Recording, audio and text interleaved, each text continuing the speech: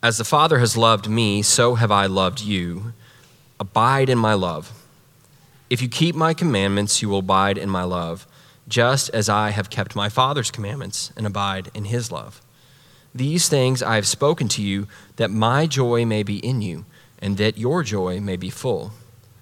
This is my commandment, that you love one another as I have loved you. Greater love has no one than this, that someone lay down his life for his friends. You are my friends if you do what I command you. No longer do I call you servants, for the servant does not know what his master is doing, but I have called you friends. For all that I have heard from my Father I have made known to you. You did not choose me, but I chose you and appointed you, that you should go and bear fruit, and that your fruit should abide, so that whatever you ask the Father in my name, he may give it to you. These things I command you, so that you will love one another. Lord, we ask that you'd speak to us now through your word. In Christ's name, amen. Children, you've got one of these in your bags. And you see here, it's a picture waiting to be colored that says, love one another. And what I'd like you to do, what we'd like to invite you to do, is to write down, before you color, the names of your friends. And then once you've written them all down, just color the picture. And then if you'd like, you don't have to, you can take it home, but then fold it up, and on the way out, put it in the offering basket on the way out, and then we'll be praying for your friends this week. How's that sound? Does that sound good? And any color will do, unlike any dream. But anyway, never mind. That's another sermon. We are in John 15. Last week, we looked at the first half, which is really can be summed up in how God initiates, we respond, the Lord gives, and then we receive. And then the question, though, quickly becomes, what is he initiating? What is he looking to give us? It just so happens that in COVID, before moving to St. Bart, so present company accepted, many people at the previous church would want to meet up with me over coffee and ask for dating advice. And the first thing I always said to them was, I'm not your guy. I've only gotten one relationship right, and it's with my wife. And even that, and how we dated, I would not suggest that to anyone. And because I made a number of glorious mistakes. But it always comes down to, and I guess it hits a point in dating, and we think we never have to address it again, which is the need to define the relationship. What is this, right? And certainly as marriages go on and as relationships continue amongst friends, amongst loved ones, having that understanding of where things are is so freeing, isn't it? And I'd like to suggest that's what Jesus is doing. He is clarifying expectations. I don't know if you've ever been in a relationship where the goalposts keep changing. I don't know if you've ever been in a church where you've never been able to figure out what they want of you, or it seems they want everything from you, and it's just too much. I had a friendship with a guy named Sam years ago now, and we used to exercise together. We got along really well, but there was a point where I realized I'm the only one putting any effort into this relationship. And I thought I'd give it a test. Let's see if I don't initiate what happens. Nothing happened. And I never heard from him again. No, it wasn't that drastic. It was an interesting test. I don't know if any of you at the moment have friendships like that are right at the forefront. Well, let's turn to John 15. It's printed in, obviously, your Bibles, of course, if you brought one, but also in your bulletin. We're in the second half. And I want to zero in on maybe one or two verses where Jesus is doing just this thing. He says early on in verse 9, he says, "As the Father has loved me, so have I loved you. Abide in my love." And this is where it gets confusing unless you've just finished a survey of the Old Testament, which says, "If you keep my commandments, you will abide in my love." It's a reference here to the Ten Commandments, which were revolutionary in their time. Because for the first time in a polytheistic world, there was a God who gave his people the ability to know where they stand in relationship to him. You will know, he gives them clear expectations of how they can be blessed in their relationship with him. Or if they move out of that, they move beyond the scope of his ability to bless them. So if you stick within this, you will abide in my love, just as I have kept my Father's commandments and abide in his love. These things I've spoken to you, that my joy may be in you and that your joy may be full. Then he moves on to verse 12. This is my commandment. So again, as he's done before, he's summing it all up. What's a great way to know where you stand with Jesus? So helpful in Dallas, where one of the preoccupations, maybe not here in East Dallas, well, probably, is this thing called image management, where we do everything to show all the right signs. I mean, who hasn't posted a photo of their mother on Facebook just to show the world they love their mother? You know, I haven't, because my mother refuses to be put on display on social media, and that's a good thing. But here's this thing. We need to know where we stand instead of trying to show the world that we're doing everything right. And this is what Jesus says. Sum it all up. If you love one another as I have loved you, you'll be in a great spot. And then his next line in verse 13, just look down there with me. Greater love has no one than this, that someone lay down his life for them. Well, that's not a surprise, actually, in a Mediterranean culture in the Middle East. You lay down your life for friends. That's called duty. That's called what you do. That's no big surprise. The surprise that is so arresting comes in verse 15. No longer do I call you servants, for the servant doesn't know what his master is doing, but I have called you friends. That's what would have rocked their world. Wait, hang on now. You're calling me a friend? For all that I have heard from my Father, I have made known to you. The word here that Jesus uses for friend is kind of out of circulation in our culture today. It's the word philoi. I'm no Greek scholar. I'm sure it could be pronounced better. But from a Canadian living in Texas, that's what you get, philoi. And it's related to a verb meaning love and conveys a sense of intimacy that you don't have today often in the West. It's the language that Paul uses when he's writing to the church in Corinth. In the 6th chapter of his second letter, he's begging them for a fair exchange of hearts. For goodness sakes, we've laid our heart bare. All we ask is that you do the same in return. So this is the invitation.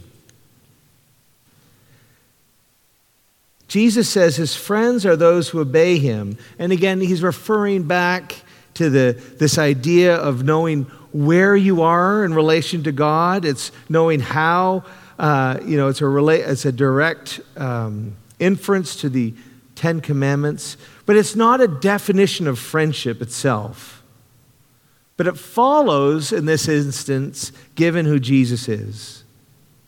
And it really comes down to ordering your actions in such a way so that you're enabled to both give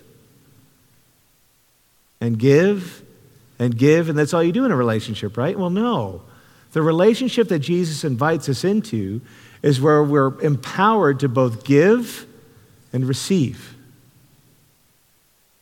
Just as love for the Father and Son involves obedience, so does friendship. In verse 15, the emphasis here is on intimacy, on this Fair exchange of hearts. His disciples are his friends because he's made known to them everything he's heard from his Father.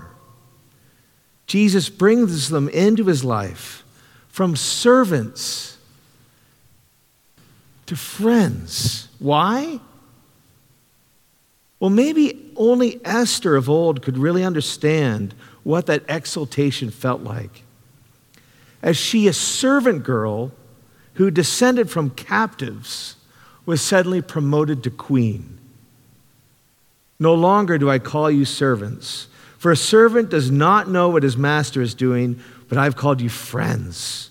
For all things that I have heard from my Father have made known to you. With this, the relationship has been defined, and the attention of the disciples shifts. When Jesus defines the relationship, he did so by describing the difference between two positions. Servants really don't know what's going on in the master's mind. They don't have access to that personal, intimate realm of their master. They're task-orientated. Their obedience is their primary focus, and rightly so, for their lives depend on success in that area. Any Downton Abbey fans? 3? Well done. You'll get what I'm saying. Or Pride and Prejudice? Anything English? I mean, tea? No, I'm kidding. The drama, or drama as they would say, is all about the interplay between what's going on upstairs and what's going on downstairs. Downstairs, they're piecing it all together. They have no access to the intimate realm of the people they're serving, but they hear snippets of gossip. They see the purchase of a new dress. They see the food order, the groceries come in. Whereas upstairs, they're losing their minds over things that perhaps seem inconsequential, right? But there you have it. There's a clear distinction. But friends have a different focus. And it almost sounds blasphemous to say that obedience isn't the top concern of a friend. But it's true. Obedience isn't your primary preoccupation to your friend. I've got to do what they say. But there's a shift that happens. Obedience is important, as verse 14 highlights, but friends are less concerned about obedience or about disobeying than they are about disappointing. Because everything is running through the filter of the heart.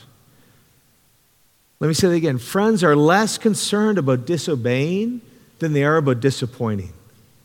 And the disciples' focus shifts from the commandments to the presence of God.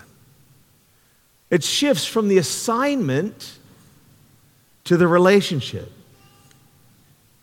It shifts from what I do for him to how my choices affect him. Again, it's this idea of friendship as a fair exchange of hearts. And if you're in a relationship where you're putting all the giving into it and receiving nothing in return, that may be a very valuable relationship. But it's not friendship.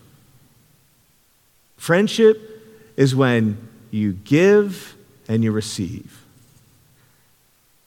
And when this happens, as I just said, it's less about breaking the rules or seeing how much I can get away with, and more about how will my actions affect my friend. So a number of shifts take place. I've written down 4. I know some of you like 4 bullet points. Here they are. This is what changes in our hearts as we embrace this place of presence, of being present to God. What we know changes. I order my actions in a particular way towards my friends. My heart for them is that on their worst day, they never question whether I'm for them. I want them to know this.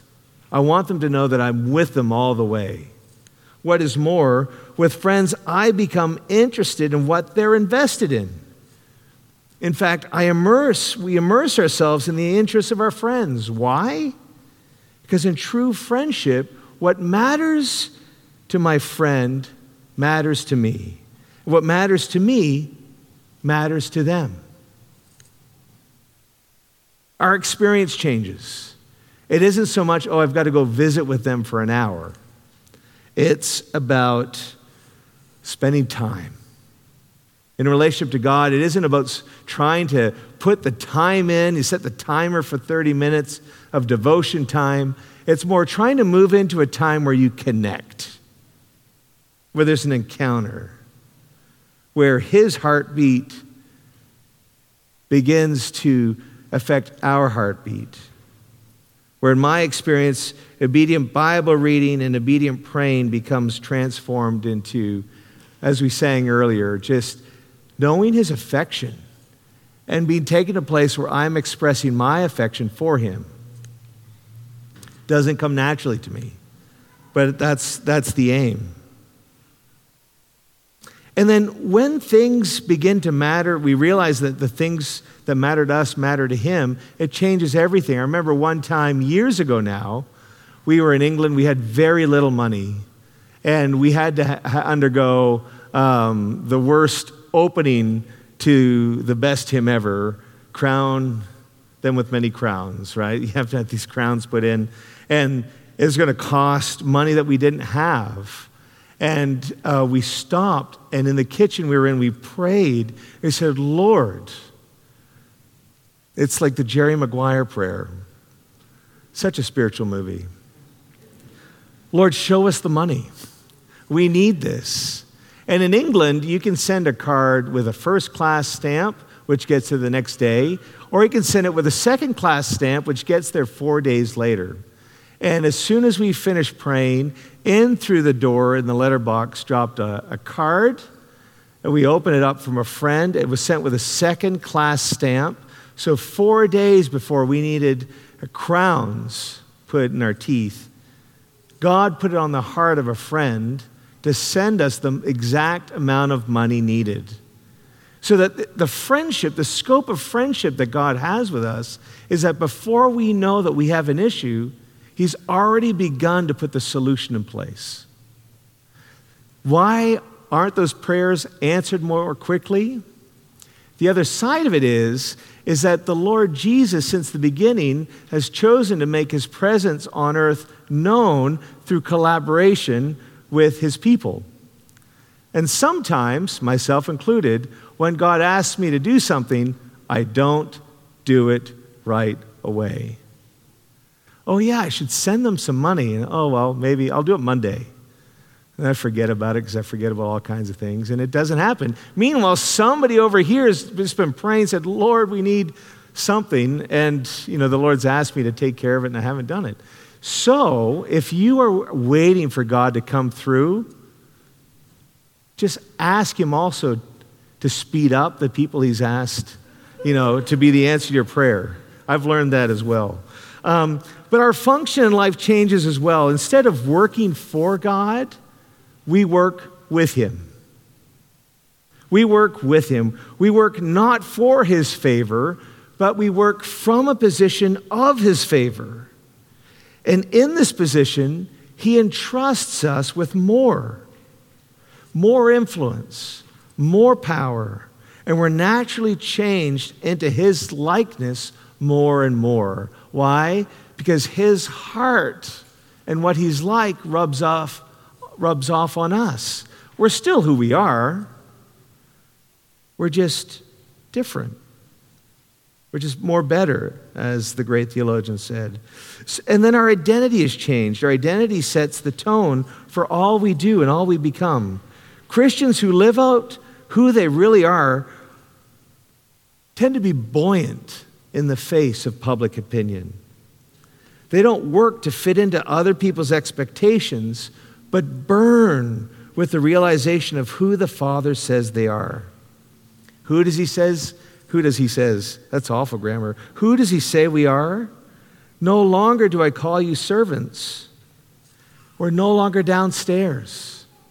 We're moved upstairs, and we have immediate access to the intimate realm of his life. I call you friends, for all things that I heard from my Father I've made known to you. Back in January, early January, a mother was coming out, of adult children was coming out of the service, and I could tell she was upset. You could just read the eyebrows by now when you could tell when eyebrows are upset. And we stopped and I asked her what was going on, and her heart was broken over one of her children. And she said, all I need is for my child to come home, and they don't want to come home. And I know if they can come home and get linked up with an artist, they'll be fine. And so we just prayed off the cuff. Let's pray it in. Let's do this. We prayed it in for a week, and then the child came home. And then not only did the child come home, but where are we now? May. 5 months later, that child has connected with an artist. And they're both artistic. And that child has moved from a place of utter destitution to one where they're absolutely thriving. That's how he works. And on Mother's Day, you kind of have to say that mothers know best, right? Well, I just added that in. So I don't know how you hear these things that I've said, which are from the Father through the Son. Maybe you've been in a relationship with shifting goalposts, part of a church where you don't know where you stand. Well, that's not this church. One of the things we're doing, you've heard about it. If you're visiting, you're forgiven for not knowing about it. Very shortly, in the second half of May, we're going to start what we needed a name, so we're going to call it Connection Groups. And using this illustration from the Scriptures of a fair exchange of heart, the goal is, for me as the interim rector, or whatever the title is to meet with all of you in groups of 10, to hear, to listen, to hear your dreams, to hear what you're thankful for, so that we can pray and start working towards that. And you'll be able to ask the questions that I'm sure we never have the chance to talk about. Because we want everyone to know exactly where they stand here in the church, to be able to worship and be free and be empowered and emboldened to receive as much as you can, and then to give as much as you can to the Lord as He calls you. Maybe you're longing to move from a duty-bound relationship with God to one where it's that idea of intimacy, of a fair exchange of hearts. Maybe you're longing to discover what it means to live from His position of favor than trying to earn it. Perhaps there's one of us, not including me, who would love to be free from the expectations of others. Well, let's spend a moment in prayer, shall we, and do a bit of business with God. If any of that resonated with you, let's pray before we move on to the rest of the service. You may just want to bow your heads or close your eyes. Lord, we come before you as a community with the realization that you call us friends. And some of us have known that friendship for a long time. For some of us, it's fallen on fresh ears. Would you now lead us deeper into discovering what that friendship means? Help us to discover what it means for our family. Help us to discover what it means for our friends. Help us to discover what it means for the workplace. Thank you that you lead us into all truth. Thank you that your heart is that we would know exactly where we stand with you. So would you come, Lord Jesus? Thank you that you lead us into this in community. And we thank you for this church.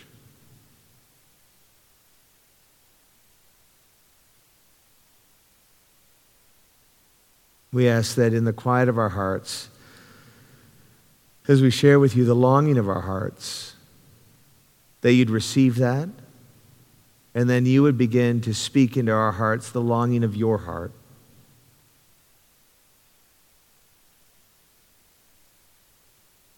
And we thank you that you no longer call us servants, but you call us friend.